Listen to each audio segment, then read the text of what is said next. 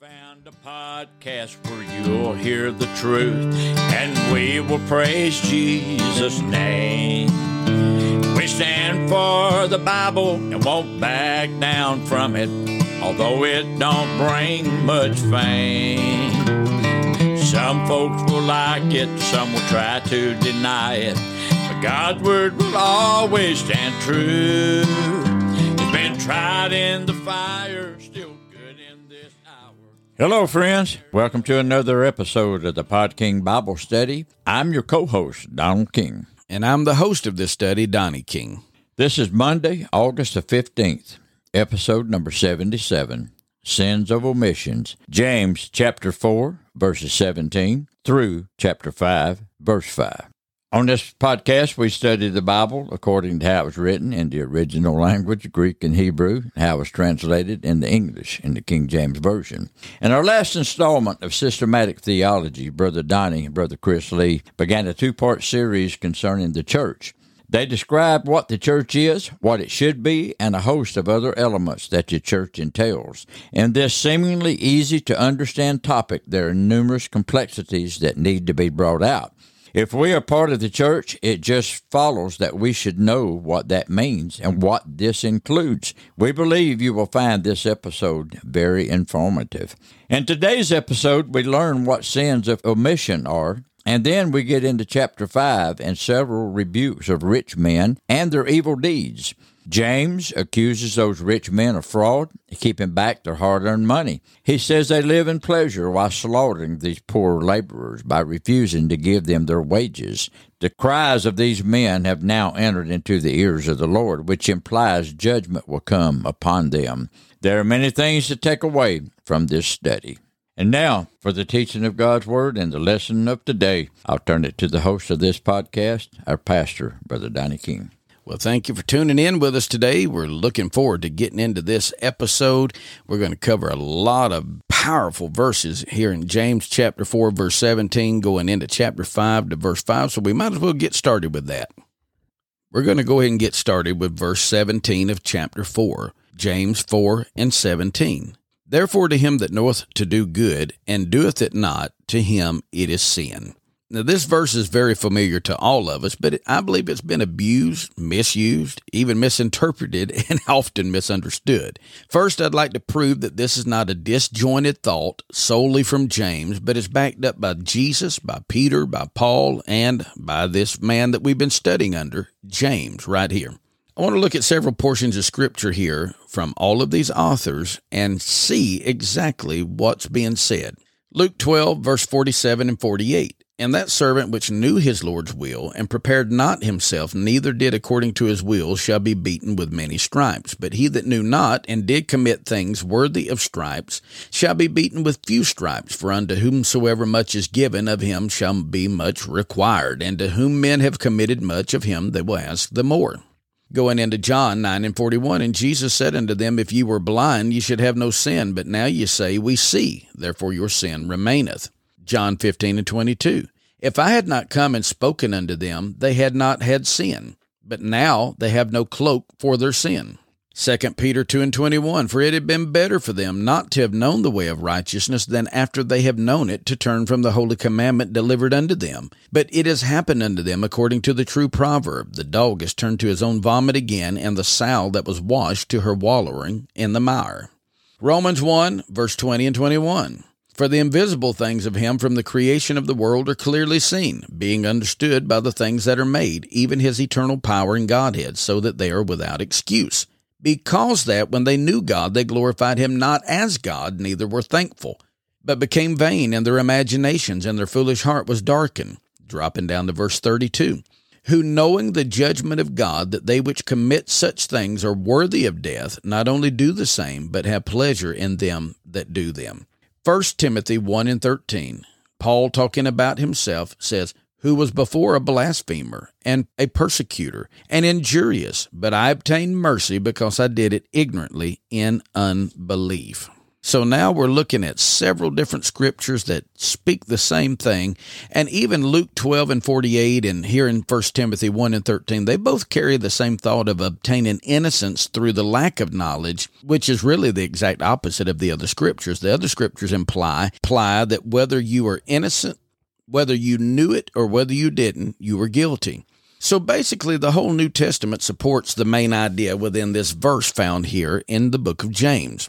Now, I'm going to share the original transliteration straight from the Greek to English. To him knowing, therefore good to do, and not doing it, sin to him it is. If you know that there is good that needs to be done, but you refuse to do it, it is a sin to that person. The key word in this whole verse really is know, and it's the Greek word oida. Oida is in the perfect tense. It describes a completed action that occurred in the past. The action might have occurred in the past, but it produces a state of being that exists right now in the present time. This means that the knowledge of which James is speaking is something that they have known for a certain amount of time, and he believed that they were still very much aware of it. This knowing speaks of their cognitive skills, which means that the writer knows the audience is definitely aware of what he's talking about. James felt certain that the people understood the implications of what he was saying, which is how he was deeming them guilty of sin. What is James speaking about, though? Is he saying that in every instance you could do a little more or do a little better, you have committed a sin? Is he saying that if you have to be at a meeting in 5 minutes and you're 4 minutes away and you see someone broke down on the side of the road and you refuse to help them, have you sinned? Is that what he's saying? He is specifically speaking of those who were stating that they were going to a certain city to make gains off of the people there, and they were boasting and bragging about it. This is what he mentioned was evil, this kind of boasting. This evil boasting led them into sin because they knew better but failed to do better. When your knowledge doesn't lead you to do right, what good is your knowledge?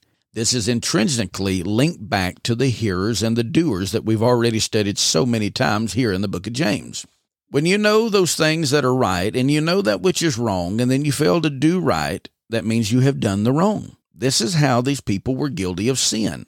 Their great faith in God was not enough. They still had no works that went along with their profession of faith. Hearers possess knowledge, especially the knowledge of what they have heard. If you fail to act on the knowledge that you have been given, then you're guilty of sin. Sins of omission usually will always lead into sins of commission. If you fail to do that which is right, you have inevitably done that which is wrong in turn. As a doer hears the word, because of his knowledge, he does what he has heard. This clears him of any guilt or sin. And this also links us back to James 3 and the tongue once again. If this person was not boasting of what they could do, would do, will do, can do, if they were not boasting of what they are doing, what they're going to do, they would not be in this shape right now. They ought to be rejoicing in Jesus Christ, but they had already started moving on to making it rich, to being somebody, and showing favoritism. Knowing this, we're now ready to go into James chapter 5. Well, what do you know? The first person James addresses in chapter 5 is rich men. What a coincidence. James 5 and 1. Go to now, ye rich men, weep and howl for your miseries that shall come upon you. Just as he did in James 4 and 13, James uses a phrase that was common in his day, go to now. This should be seen as a call for those he is speaking unto to pay attention. It can be loosely interpreted to mean, listen up right now, pay attention right here. James is vying for the attention of all those who were rich among his audience. Rich here is the Greek word plausios, and it means to be wealthy, and it means to have an abundance. This verse has connections with Luke 6 and 24 and with 1 Timothy 6 and 9. I'll read those to you. But woe unto you that are rich, for you have received your consolation. But they that will be rich fall into temptation and a snare, and into many foolish and hurtful lusts, which drown men in destruction and perdition. He tells them to weep and howl, which are the Greek words klaio and olazio. These words are similar, meaning to weep, to cry, to wail, and to cry out loud. The distinction, though, between these words is that the sense behind weep is to cry profusely from sadness or distress. The sense behind the word howl means to weep loudly for a long time. Now, these words definitely give the idea of terrible sorrow, and the sorrow is worded as miseries. It's the Greek word talapores. Talapores means distress, trouble, misery, hardship. Now, the sense behind the word here is that the person has become ill from all of their afflictions and misfortune. Just think on that for just a little bit. A person could have so much trouble that it makes them become physically ill. But wait a minute. You mean to tell me that rich people have troubles too? I thought it was only poor people who was full of trouble. Rich people can fall into distress? How in the world can a rich person face hardship? Rich people can become ill from their afflictions and misfortunes that come their way? James answers all of these questions in the next few verses, but could I go ahead and give you a quick answer? Yes. James 5:2, he says, your riches are corrupted and your garments are moth-eaten. Now, if I were to list all of the encouraging verses from the Bible, I have a feeling that this verse wouldn't quite make the top 10. As a matter of fact, it probably wouldn't even be on the list. James is offering a description of the hardship and misery that these rich people were facing right at this time he's writing. This verse is basically the opposite of Matthew 6:20 because Jesus was teaching them against laying up treasures. These people were guilty of laying up treasure or riches in abundance. This word speaks of things with great value. He tells them that their treasures are corrupted, which is the Greek word sapo. Sapo means that they have decayed and they have rotted. This means that they have become putrid. They've been rendered as useless. Then he tells them that their garments are also moth-eaten. Garments is the Greek word hamation. Hamation denotes the outer garments, and it can mean fine apparel, or it can just simply mean clothing in general. When he declares that their garments are moth-eaten, that takes my mind back to Job chapter 13, verse 28. And he, as a rotten thing, consumeth as a garment that is moth-eaten. We have a definite mention of something rotten and garments that are moth-eaten here in Job 13 and 28, so it correlates perfectly with James 5:2. James takes this thought a little further in James 5:3. Your gold and silver is cankered, and the rust of them shall be a witness against you, and shall eat your flesh as it were fire. You have heaped treasure together for the last days. So now not only has the rich man's riches become corrupt and rotten, and not only has his garments become moth-eaten, now we find that his gold and his silver have cankered. James is showing us the folly of hoarding food, clothing, and money here in James chapter 5, verses 2 and 3. Their food rotted, their clothing had been eaten by moths, and their money has now rusted and corroded. The Greek word for cankered is katio. Katio means to become rusty, to become corroded, or to be tarnished. James said that this rust or corrosion has become a witness against them, but he uses a most interesting word for rust here. It is the Greek word eos. Eos means poison or venom. Let me show you two other verses that use this word and let you see how they're translated in Romans 3 and 13 first, and then James 3 and 8 secondly. Their throat is an open sepulchre. With their tongues they have used deceit. The poison of asps is under their lips. But the tongue can no man tame. It is an unruly evil full of deadly poison. This corrosion has something to do with the venom of a snake bite or the poison that a person could get a hold of that becomes deadly. Their riches are somehow connected with the danger of the tongue, which might be a little hard to discern at first, but there's no doubt of there being a connection to that right here.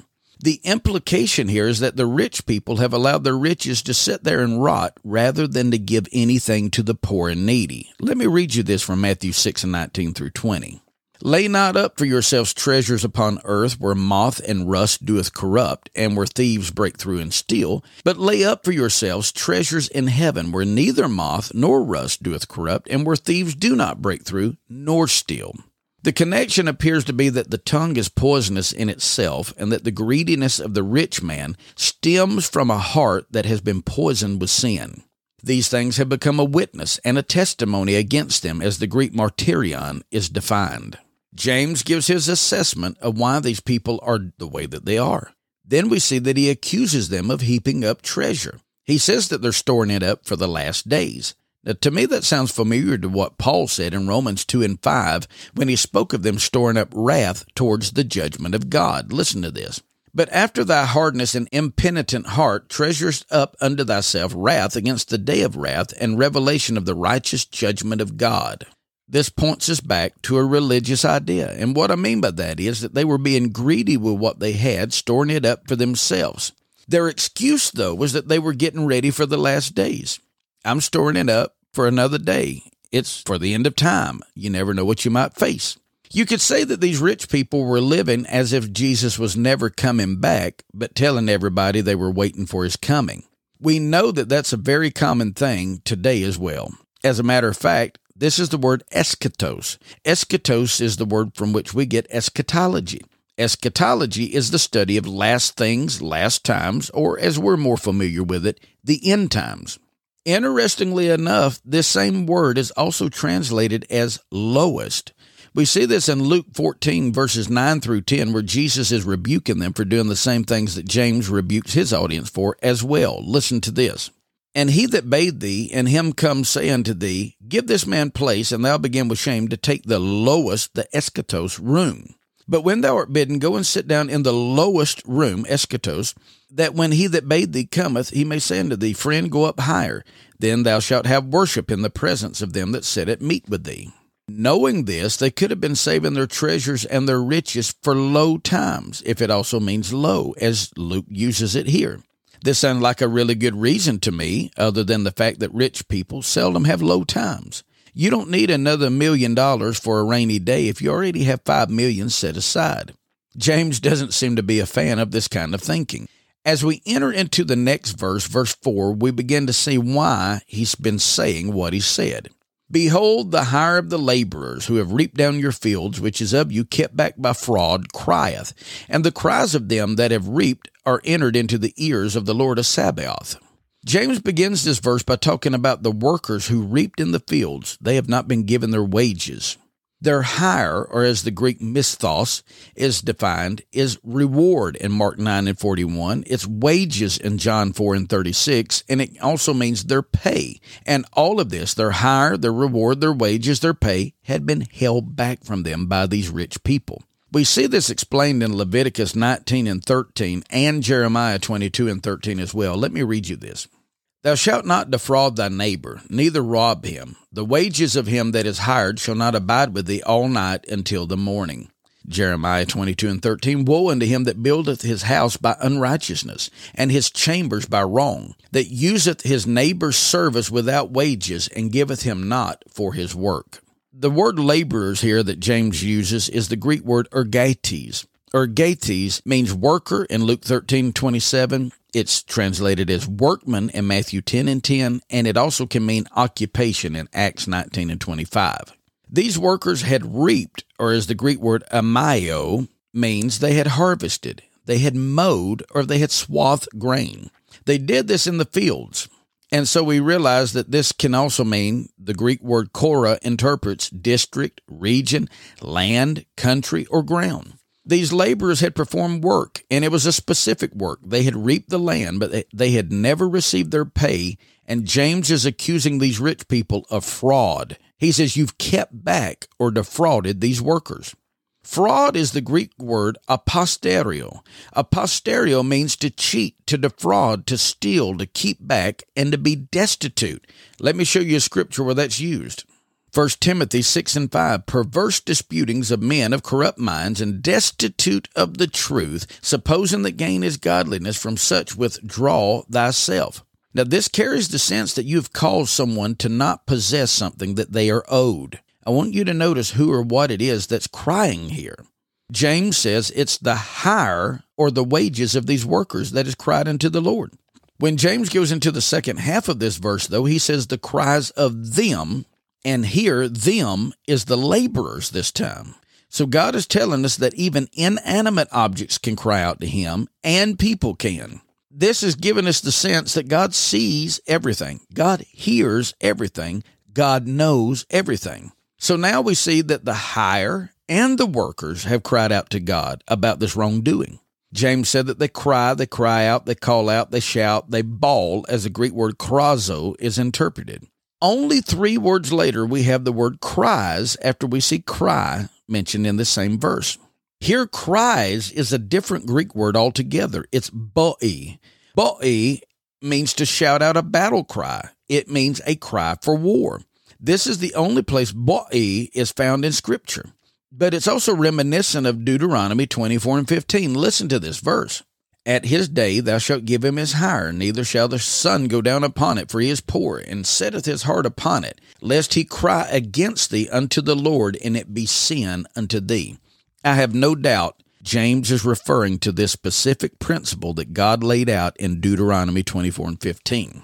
The word reaped is used twice here in James 5 and 4, and the second use of it is different than the first. The second word for reaped is thorizo. Thorizo comes from the word therme, which means heat. This might seem a little confusing at first, but it really shouldn't be when you think about it. This implies those who work in the heat of the day, those gathering grain in the heat. So in reality, it speaks of those who do summer work. He says those who have worked in the heat of summer went unpaid, and now their cries has entered into the ears of the Lord of Sabaoth. This is just another way of saying the Old Testament name, the Lord of Hosts, which also interprets as the Lord of Armies. It describes the head over a great army, the Almighty. This word is found often in the Old Testament, but it's only found here and in Romans 9 and 29. Let me read you that.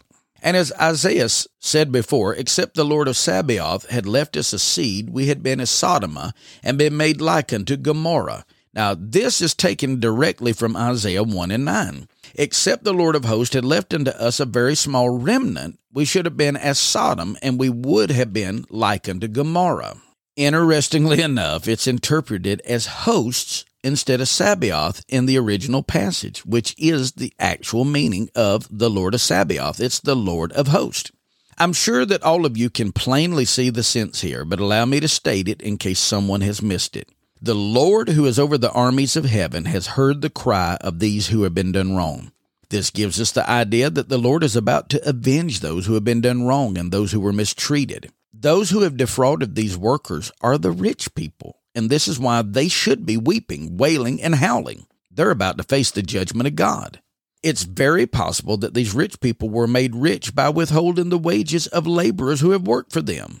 James speaks directly to them in the next verse. Let's read that, James 5 and 5. Ye have lived in pleasure on the earth and been wanton. Ye have nourished your hearts as in the day of slaughter. James proclaims that these rich people have lived in pleasure while here on the earth, which insinuates there might just be a change when they leave the earth.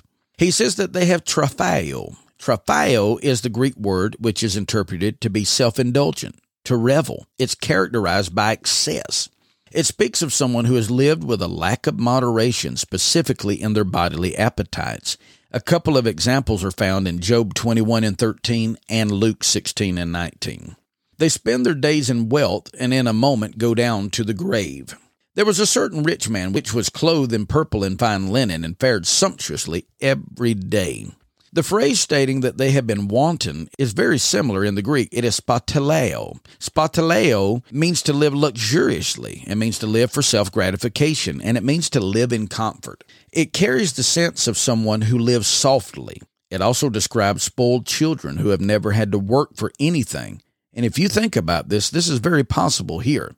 James is speaking of someone who owns land or fields, and they have laborers doing the work for them. Not only this, but when payday came, these spoiled children cheated the workers out of their wages. Let me read you Ezekiel 34 and 3.